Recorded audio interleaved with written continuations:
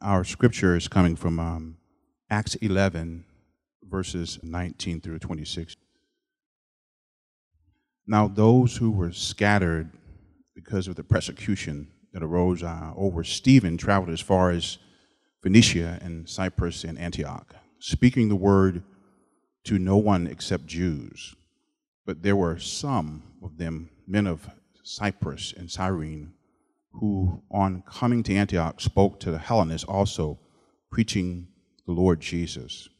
And the hand of the Lord was with them, and a great number who believed turned to the Lord. The report of this came to the ears of the church in Jerusalem, and they sent Barnabas to Antioch. When he came and saw the grace of God, he was glad, and he exhorted them all to remain faithful to the Lord with steadfast purpose. For he was a good man, full of the Holy Spirit and faith, and a great many people were added to the Lord. So Barnabas went to Tarshish to look for Saul, and when he had found him, he brought him to Antioch. For a whole year they met with the church and taught a great many people, and in Antioch the disciples were first called Christians. Wow. Let us pray together. Father God, we say thank you now for an opportunity to hear your word. We pray that you would bless the message that come forth. Pastor Ryan this morning, we pray that your Holy Spirit now would move, have your way in this service. We pray that you would now endow him with the gift of preaching, understanding. We pray that your people will be lifted. We pray that your spirit would heal our minds, hearts, body, soul, spirit. In Jesus' name, we know it's done. Amen.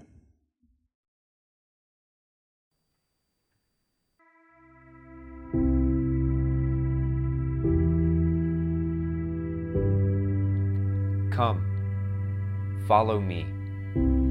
Jesus calls out to a couple of fishermen from the shore in Galilee, and so it begins.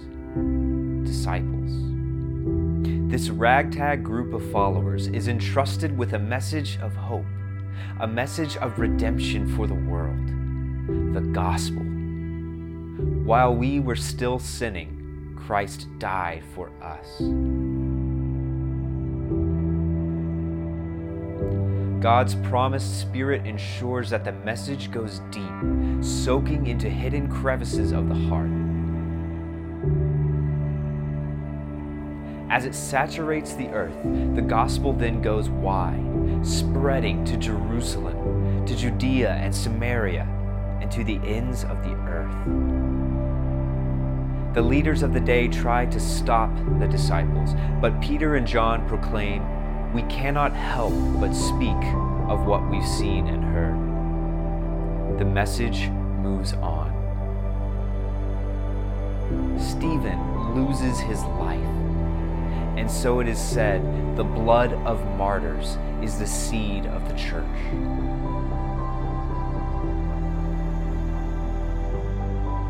And then a law-driven Pharisee by the name of Saul is softened by the warm glow of grace and devotes his life to the worldwide advancement of the cause. The gospel moves from city to city to city, spreading with power and conviction. One thing becomes clear: it cannot be stopped.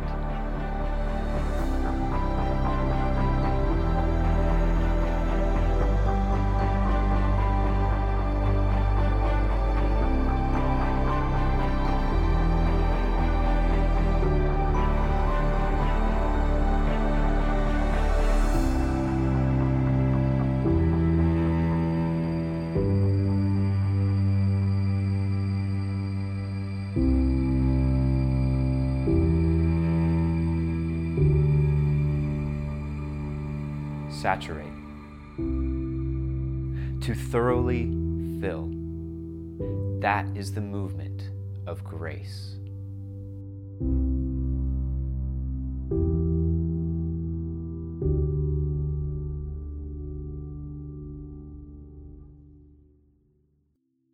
This video is a video of a series that we did about 2 years ago in 2016, and we started our way through the book of Acts.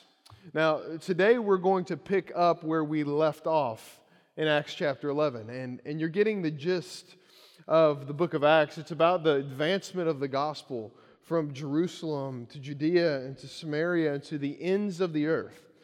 Now, the interesting thing is that while I think that the first disciples would have said that it was their plan and how they would strategically advance the gospel in each and every place, really the Holy Spirit oversaw the whole thing and directed how it would go. When you think about the Great Commission, which is a passage of Scripture that some of you are familiar with, some of the last words that Jesus said to His disciples as He sent them out and He ascended into heaven was this: "Go therefore and make disciples of all nations, baptizing them in the name of the Father, Son, and the Holy Spirit, and teaching them to obey all that I've commanded." And He says, "I'm with you always to the end of the age." Now we hear that and we read that, we think about one thing. We think about going. But when you look at what it really says in the original language, it reads more like this: "As you go, make disciples." And so New City Church, that's what we're going to be focusing on for the next several months as we close out the book of Acts. So many times we are so concerned with where we're going that we forget how important it is to be reminded of how we go. And that's what we're going to be looking at today. So here's our big idea as we look at this text today. It comes Acts 11, 19 through 26, but the big idea is this: the reconciliation of diverse people with God and one another is the greatest evidence of the Spirit's power to the watching world. I mean, you think about this. It takes great faith and encouragement to let the gospel flow through us to unreached people, places, cultures, and groups. And we need encouragement and great faith to step into this. So I want to walk through this text, and we're just going to let it be our guide. And I've picked up on some things that I'm going to highlight as we go through it. So if you've got a Bible, crack it open to Acts chapter 11. And the first thing that we see from Acts chapter 11 is this. It's that the gospel advances through suffering. The gospel advances through trial. The gospel advances through hardship.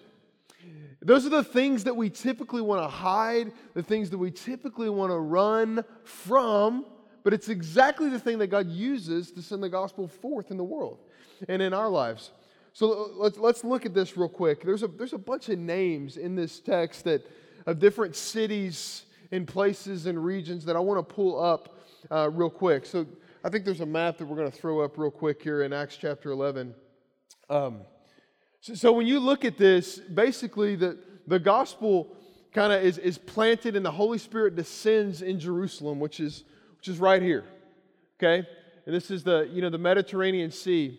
And what begins to happen is that the church is persecuted. They're treated very poorly. Some people are killed because of their faith, because of how offensive the gospel is. I mean, you think about this. There's a temptation by all of us to kind of water down what the message is because it's so hard to bear. But what Jesus has come to do is to say that, hey, you're dead in and of yourself.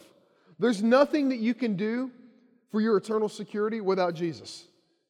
If that's not offensive, I don't know what is. And so these guys in Jerusalem, when the Holy Spirit falls on them, these apostles and disciples begin preaching this boldly. And then we see Stephen is one of the first disciples is martyred for his faith. He's stoned to death. You know why? Because he begins to tell them, the Jewish leaders of the day, he begins to say, look, listen, you didn't listen to Abraham, you didn't listen to Isaac, you didn't listen to Jacob, you didn't listen to Joseph, you didn't listen to Moses, you didn't listen to David, and you're not listening to me. And you know why? Because your heart is dead on the inside. You have an uncircumcised heart, is what he would say. And so, throw the map back up again, please. And so what begins to happen is the people begin to scatter. The Greek word is diaspora, and it means to be scattered throughout. So think about seed and farming. The seed begins to be scattered out. And you know what begins to happen as the seed scatters? Is it begins to grow in different places because disciples of Jesus have been sent out. Now, while they would have loved to say it was our idea to go to Antioch, it was our idea to move on and to plant the gospel, really what drove them was this fear of persecution. You see, sometimes we're real intentional about sending the gospel forward and making Jesus known. Other times we're just running for our lives. And you know what? It doesn't matter. God uses them both. Isn't that the story of the church? And so you see, it goes to Antioch. And Antioch is this city that is filled with lots and lots of diverse people groups. And so, here's what the early church father Tertullian said about this persecution that happened. And this is about 150 years after this event happens in the history of the church. Tertullian says this: the blood of martyrs is the seed of the church. So just what you thought was the worst thing in the world is exactly the thing that God used to send His message and the gospel forth to the world. So from this point on, we see the church operate in this rhythm of gathering and scattering. And really, isn't that what we do as a church each and every week? We gather, we come together for encouragement, for edification, for worship, and then we're scattered throughout Atlanta, Lawrenceville, Gwinnett County throughout the week. And we see this pattern. So what we pick up on in Acts 11:19 is this. I'll read it for us real quick. Now those who were scattered because of the persecution that arose over Stephen, that was a big deal in Acts chapter 6 that happened, traveled as far as Phoenicia and Cyprus and Antioch. But these guys were speaking to no one except Jews. So you think about this. You see one of your brothers killed for what he believes. And so you're like, okay, I'm going to go and I'm going to think about who I'm going to talk to along the way. But I'm just going to share the gospel with people that look like me because I kind of remember what happened to Stephen and I'd rather that not happen to me, right? And so you begin to pursue and to share your life with people that look like you. It's a temptation and it's a natural leaning that all of us face, is that we are more prone to share life with people that look like us, that act like us, that have the same economic level as we do, that are in the same class, that live in the same area as we do. But what we begin to see about this is that while there may be a kind of tinge of obedience in the middle of that God is more honored by another approach. So we see this kind of second group of people that do something a little bit differently. They begin to cooperate with the Holy Spirit, and they begin to go where the wind of the Spirit blows them. And they begin to see people differently with great faith. So we look at this in Acts chapter 11, verse 20. It says this, but there were some of them. There were some of them, men of Cyprus, Cyrene, they're really far away. Parts of North Africa and Asia and in the Middle East. We begin to see these people that end up in Antioch and these disciples of Jesus that are pressed into Antioch, which is this global city that we'll talk about in a minute. Some of them, who on coming to Antioch spoke to the Hellenists, that is, the people of Greek culture, also preaching the Lord Jesus. And listen to what happens to this group of people. The hand of the Lord was with them, and a great number who believed turned to the Lord. A great number of them who believed turned to the Lord. And so what we begin to see happen is there's this other group of people. And get this, guys. This is the first church that's not predominantly Jewish in the history of the world. This is the first church that was a minority majority church. What we see in Antioch, what we see happening there. And the guys that founded this church, we don't even know their names. Think about that. We don't even know who they are. There's some of them. Yet we have the hope of Jesus because of men and women like this today. Doesn't that make us ask a question? Am I willing to be unnamed as I go on the mission of God? Am I willing to be an anonymous Lawrencevillian, an Atlantan, a Graysonsonian, or however you would pronounce that? Wherever you live, am I willing to be anonymous so that the fame of Jesus can spill forth through my life? Some of them. Some of it. Our church today would not be here without the church at Antioch beginning to expand out, to reach a global city. You've got Philip who preached to the Samaritans, and Peter went to Cornelius, but these were kind of safe options because they were in the same context with the same types of people for the most part. But these unnamed guys decided to fully step out of the boat and say, hey, we're going to embrace this global city that God has taken us to, and we're going to make Jesus known. And I don't care what it costs. And so they go forth. See, it's interesting, though, that they would have never been here if Peter hadn't been martyred, or I'm sorry, if Philip hadn't been martyred for his faith. They would have never been in this position to end up in Antioch. It's interesting about suffering, right? Trial, hardship. It quickens the church to take the gospel where it's not been before. It's the great equalizer. There's something about suffering that gives you a platform that you didn't choose, that propels you to a position toward a people that you did not earn. There's something about when everything seems like it's falling apart in your life, God seems to be picking up the pieces and putting you in places and giving you platforms around people that you never chose. And that's where the gospel works powerfully. Because what we have is an obedient servant who's willing to make Jesus known. So you think about that in your life today. Where has the wind of the Spirit blown you this week? Where has it blown you this year? Where did it blow you last year? Are we seeing the people around us, the places around us, the cultures around us that God has drawn us into? It's quite effortless. Really what it involves more than anything is lifting up our eyes to see life situations and circumstances and those that God has drawn us into relationship with the lens of the gospel. To see that neighborhood that you live in, maybe it wasn't an accident. Maybe you're not there just because you found the best deal and you decided to move into that neighborhood. Maybe you're not there because you like the countertops in the house that you bought. You know what I mean? Maybe you're not at that job because, the interview went well and you just kind of knocked it out of the park and you crushed it. Maybe there's more going on than what we're doing, is what I'm saying. And maybe God is drawing us and calling us into places, and we think it's for one reason, but really, it's for a whole nother.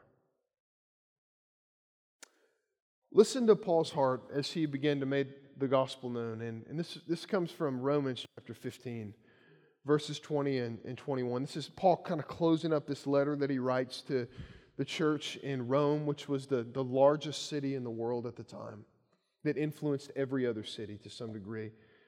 He writes to this church and he says this, I make it my ambition to preach the gospel, not where Christ has already been named, lest I build on someone else's foundation. But as it is written, those who have never been told of him will see, and those who have never heard him will understand. You see, here's what we see about Paul. This was written in like AD 57 or so. 5 years later, Paul desired to go to Rome. 5 years later, his ship would be wrecked. He'd be on this island of Malta for 3 months. And when he finally gets to Rome, he would rarely spend any time being a free man in Rome. He'd be on house arrest most of the time. And he would end up losing his life for the sake of the gospel advancing in Rome, because he knew if he could take it to Rome, it would go to the world. The vision of Rome drove Paul. If I could just get Rome, maybe the world would know about Jesus. What would it look like for you and for me to have the same ambition, to make Christ known where He's not yet known? What would it look like?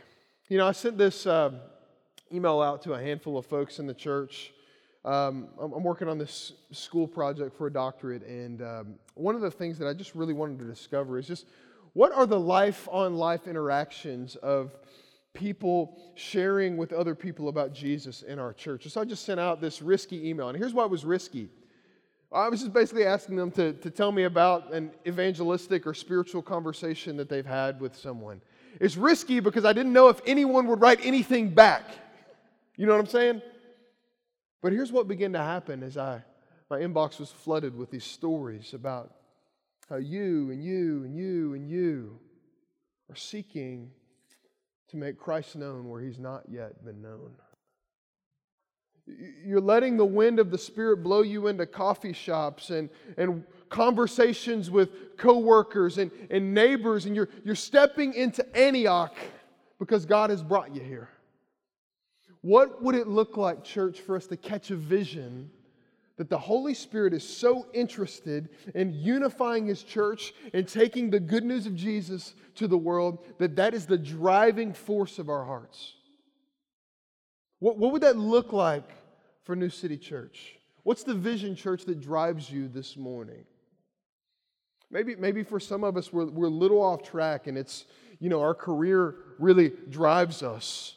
Or maybe it's this idea of the perfect family that drives us, or the perfect spouse, or the perfect education that drives us. It's not that God isn't interested in those things. He is. But as we go, those things come together. As we make the main thing, which is making Christ known. His fame and His glory known throughout the world.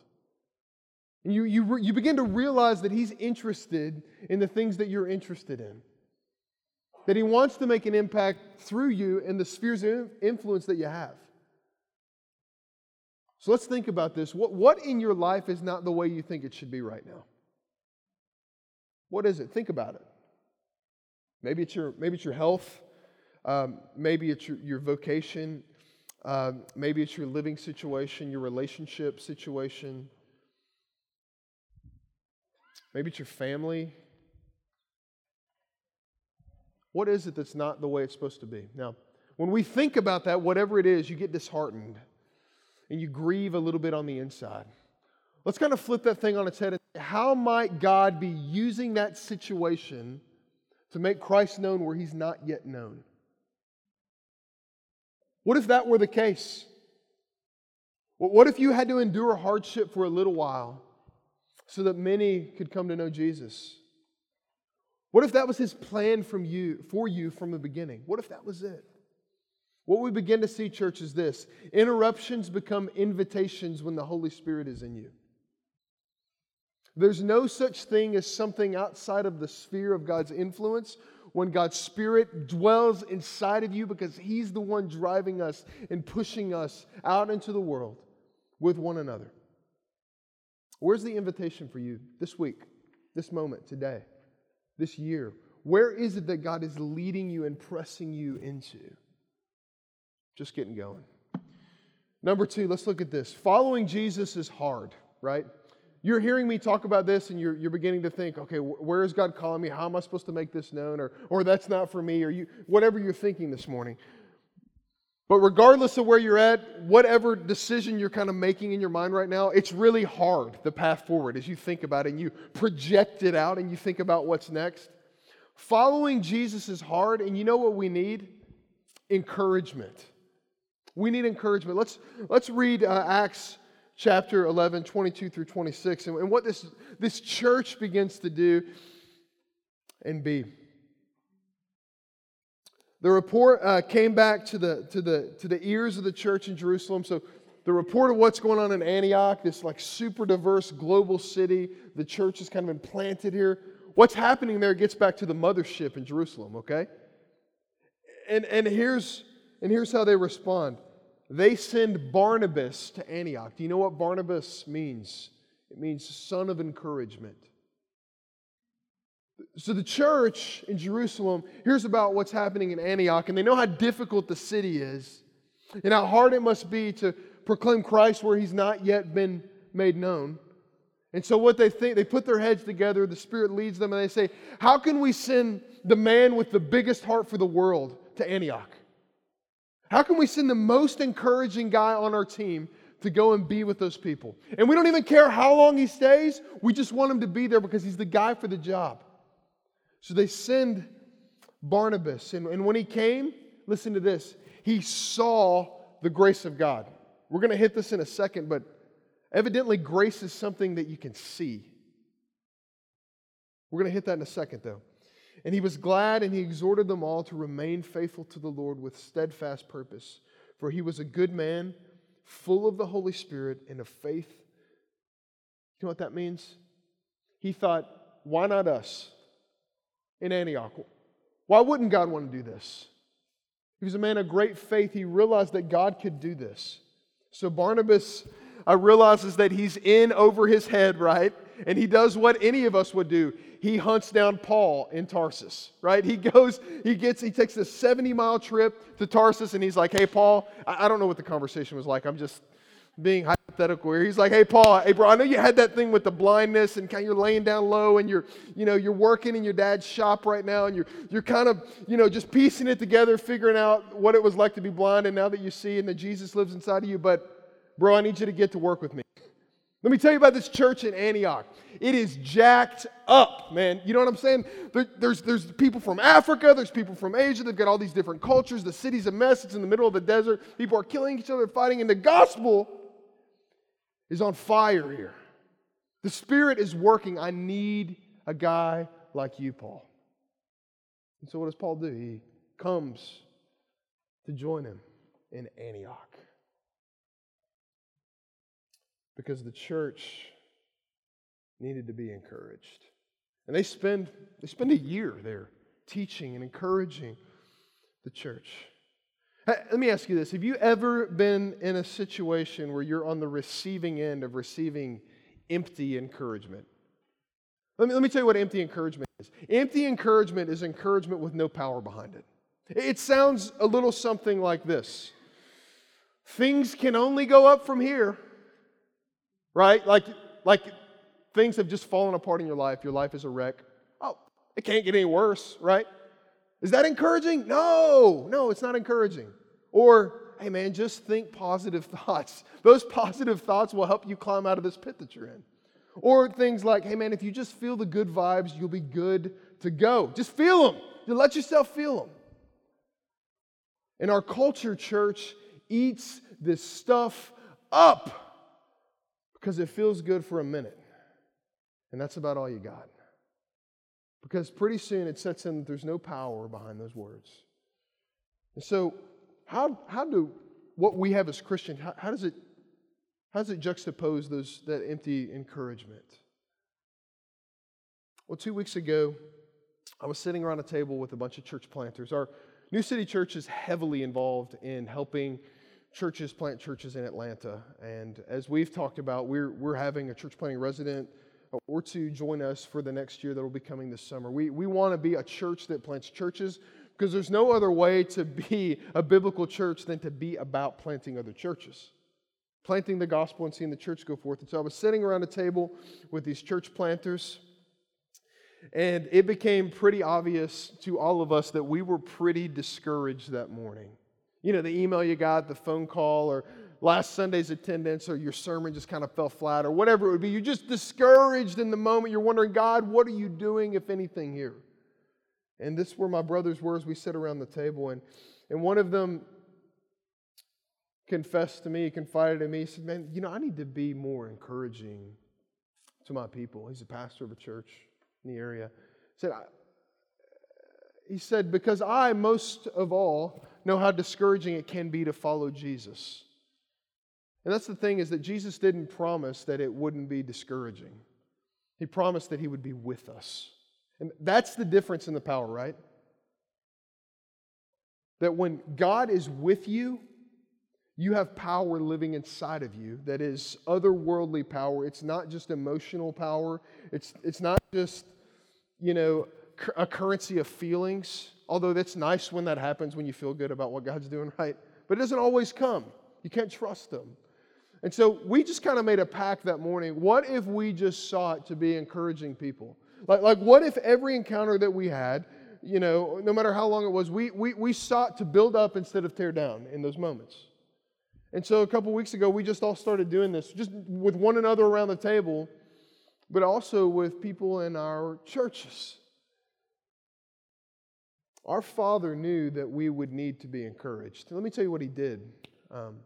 In John 14:26, the Scriptures say this. This is right before Jesus, goes through the Passion Week and suffers the cross. He's teeing His disciples up. He's setting them up for what's to come. That He's going to send the Holy Spirit to be among His people.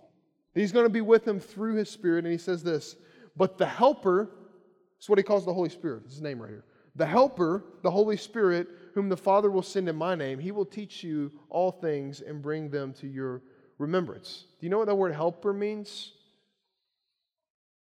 It means to come alongside, to encourage.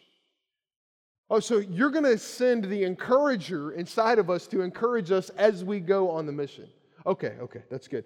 Well, then we read Paul writing to this church in Thessalonica in 1 Thessalonians 5:11. And he's just told them these grand truths about the gospel. Like, hey, look, the end of time is going to come. Jesus is going to return, and you're going to go be with your Father in heaven forever. That's how this is all going to go down. I know it doesn't look like that right now, but I promise that's what's coming. And so he begins to teach them this, and then he follows it up with this. He says, therefore, because of this grand truth that I've given you, that what you see is not all that there is, therefore, encourage one another. Build one another up, just as you are doing. Church, what would it look like for us to encounter every relationship that we see and see how we can build one another up instead of tearing one another down? You see, it's way easier to tear each other down, right? There's lots of platforms that encourage you to tear one another down, right? But there's lots of those. It's much more difficult to intentionally choose to build one another up. But God has sent His Spirit, the Paraclete, the Parakaleo, inside of us to give us the power to receive encouragement and to give encouragement to one another. In essence, in your flesh, the most natural thing for you to do is to kind of have this dog-eat-dog mentality to tear everyone around you down so that you can be the last man standing. That's what your flesh wants to do in the marketplace, in your family, with your siblings, in your neighborhood. It's what the enemy wants you to do, to absolutely destroy everyone around you.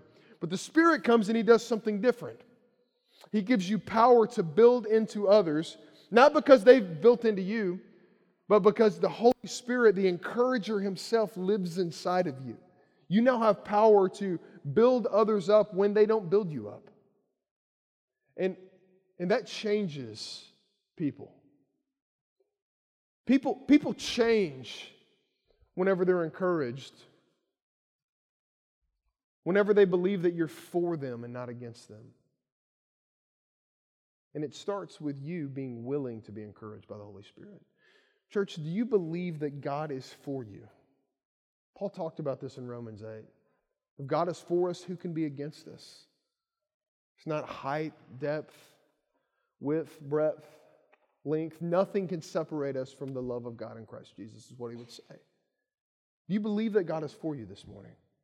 If so, He's given you power to be for other people, to encourage them on their journey. I'm reminded of this old Scottish pastor who died what seemed to be he had a pretty short life. He died in his 20s. He was a remarkable pastor. His name was John Watson. And he said this, "Be kind. Everyone you meet is fighting a hard battle." It's not easy for us to acknowledge things like that. It's not easy to think about those things. But if that is the lens and the frame that you see others through because God in His kindness has seen you that way, you will be different and you will change people's lives because the Holy Spirit will be changing them through you.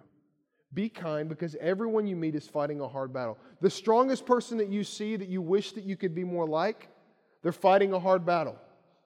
The person that is in the most desperate and vulnerable condition imaginable is fighting a hard battle. It doesn't matter where you're at, you're fighting a hard battle because that's what it's like to live in this world. It doesn't matter how things look on the outside. You're fighting a hard battle. And one of the things I want to add to this is just a note for dads. I was reading Colossians 3 this week, and in verse 21, here's what the scriptures say. Fathers, do not provoke your children, lest they become discouraged. Isn't it really interesting that Paul would make such a specific exhortation to dads? Dads, you have the power in your family to build up or to tear down with the look of an eye. How do you use that influence in your family? Because you can be the most encouraging person. And you haven't lost your backbone. You haven't lost your approach. You haven't lost the maturity in your family. You haven't lost any of that. You have the power to be the most encouraging person in your household because God has given you that platform. Don't provoke them. Don't antagonize them. Encourage them, build them up, and we'll reap a world of harvest from it. Lastly, we'll land the plane by talking about that passage that we looked at a minute ago from Acts 11:23 and then in 27. The grace of God is something you can see. This kind of melts me when I think about that. Like, what's it? I know what it's like to hear grace, to read grace, to think about grace, but that's not what Barnabas says when he gets into town. He says he saw the grace of God.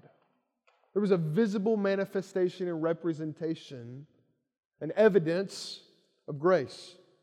Let's read this real quick. When he came and saw the grace of God, he was glad. And then we see the implications of this in Acts 11:27. And in Antioch, the disciples were first called Christians. They were first called Little Christ. Now, no one had made that claim about the church in Jerusalem. In Jerusalem, it seemed like this whole Jesus thing was just a sect of Judaism. But when they saw the power of the gospel come into the diverse city of Antioch, the people of God and the person of Jesus was so prominent that the only thing they could think to call them were Christians. Little Christ. Those are the Jesus people. Barnabas, what he saw was this new ethos, this new culture of the gospel. See, Antioch was this super broken city. Let me just describe it real quick. So it was like, at this time, it was like this 1 mile by 2 mile city that had these big walls inside of it to kind of block it in. And there were people that lived on the exteriors of those walls as well. But inside of those walls were about 150,000 people in a 2 mile square, whatever, 2 square miles. There we go. 150,000 people. Do you know what the population density of that is? 117 people per square something. Per acre. There we go. Yeah, there we go. Sorry. Do you know what the population density of Manhattan is? Like 100 per acre. Isn't that crazy? Think about that. I mean, it is such a densely populated area. Okay, so there's that. Okay, there's a lot of people. So you can't go somewhere without. I don't know if you've been to Manhattan, but it's super dense, right? But the thing is, they have these great engineers in America that build these really tall buildings. So we don't just spread people out. We throw them up in the sky, right? So you don't have that in Syria, 2,000 years ago. That's not the case. Maybe 3 or 4 stories would be as high as you would see a building. There's no sewage, there's limited running water, and it's in the desert in Syria, okay? Can you get a picture of what the city's like? And not only that, you've got people from literally all over the world. And it's this polytheistic, sexually scandalous city that's got Greek culture kind of running throughout it, which was just kind of a really risque culture, the Hellenistic culture. And then these Jews with Jesus show up, and they begin talking about Jesus. And what happens to their surprise is that things start to take off and explode. The beauty of the city is that you have to be around one another and rub shoulders. You can't throw down your garage door and just call it a day, right? You can't do that here. And so you begin to see the gospel go forth. And what begins to happen in this city is that it was a very, divided city. Racially, culturally, it was a city of a bunch of first-generation immigrants who wanted to hold on to their culture, yet there was like no culture of this particular city, the third biggest city in the world at the time. It's a really interesting place for the church to take off. But what began to happen when they began to see the grace of God is that the city became more bearable. That there was this common grace, that people began to flourish that were following Jesus. And all of a sudden, the people that were following Jesus didn't have as much to hold on to as the people that didn't. And so therefore, they could kind of give up and sacrifice more and be more amenable to the culture around them without losing the backbone of the gospel. And so the follower of Jesus over time offered this kind of transcultural way of living, this way of living that superseded culture. And it became kind of this new ethos for them. When God's family of all nations was taking place, was rooted in Antioch, you know what happened? The world noticed. The world noticed when his people showed up in Antioch. Because persecution was the only thing that would have made that happen. They would have never chosen that, but when the Holy Spirit showed up in God's people in Antioch, the world noticed. And what did they notice? Was it a bunch of people that just wanted to hold on to their culture and wall up a part of the city so they could kind of have their own thing? No, they noticed Jesus. That's who they noticed. They didn't notice that the Christians kind of do this little thing over here and the Jews do this thing over here. The Hellenists and the Romans, they do this thing over here. They began to notice that there was something different about the people of Jesus because nothing mattered except Jesus. And it began to change the city. It didn't matter what they ate or drank or what they were doing on Saturday nights.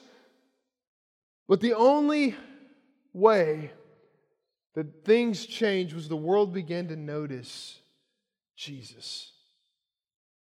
And you read this idea of this in Ephesians chapter 2. We don't have time to get there today, but it talks about how the gospel brought both the Jew and the Gentile together. And the way that this happens is that on the cross, what Jesus did is he took all of our sin and all of the things that we like to kind of make about us, that take power away from God, that rob glory from God, that we try to make about us, and he killed it all on the cross. He killed the hostility that divides us on the cross. And so as we begin to look to the cross, what we begin to do is we're more than willing to die to the things that used to separate us from others.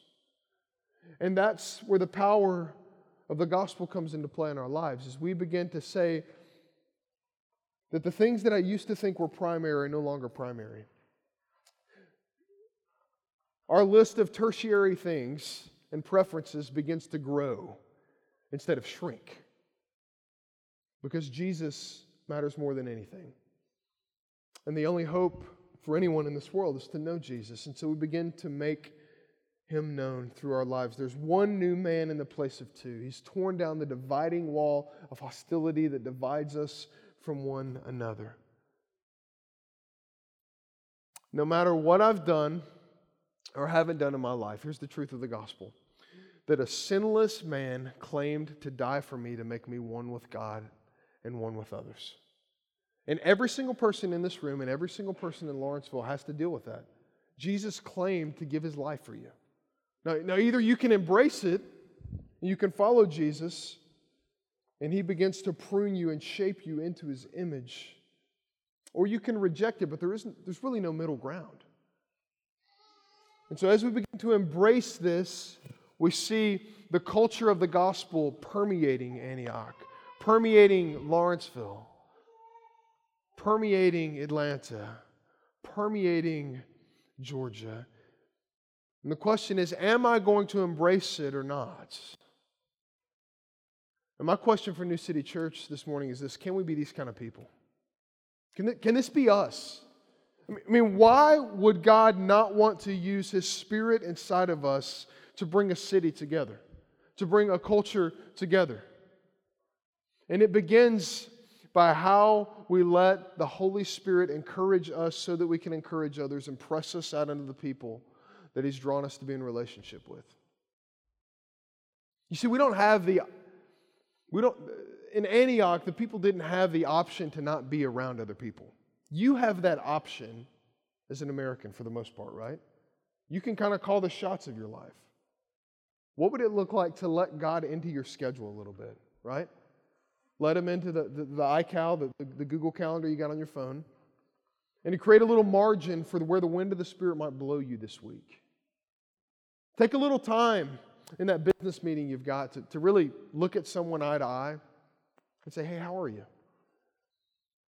When you're checking the mail, maybe you don't run inside when you see your neighbors coming down the street walking their dog, right? That's a good step. What would it look like for you to be open to where the wind of God's Spirit might blow you? To scatter the seed of His gospel. So what would need to happen? We'd all have to die to ourselves. We'd all have to give ourselves away until it hurts. We'd all have to trust each other and believe the best about one another. We'd all have to intentionally pursue people that are different than us.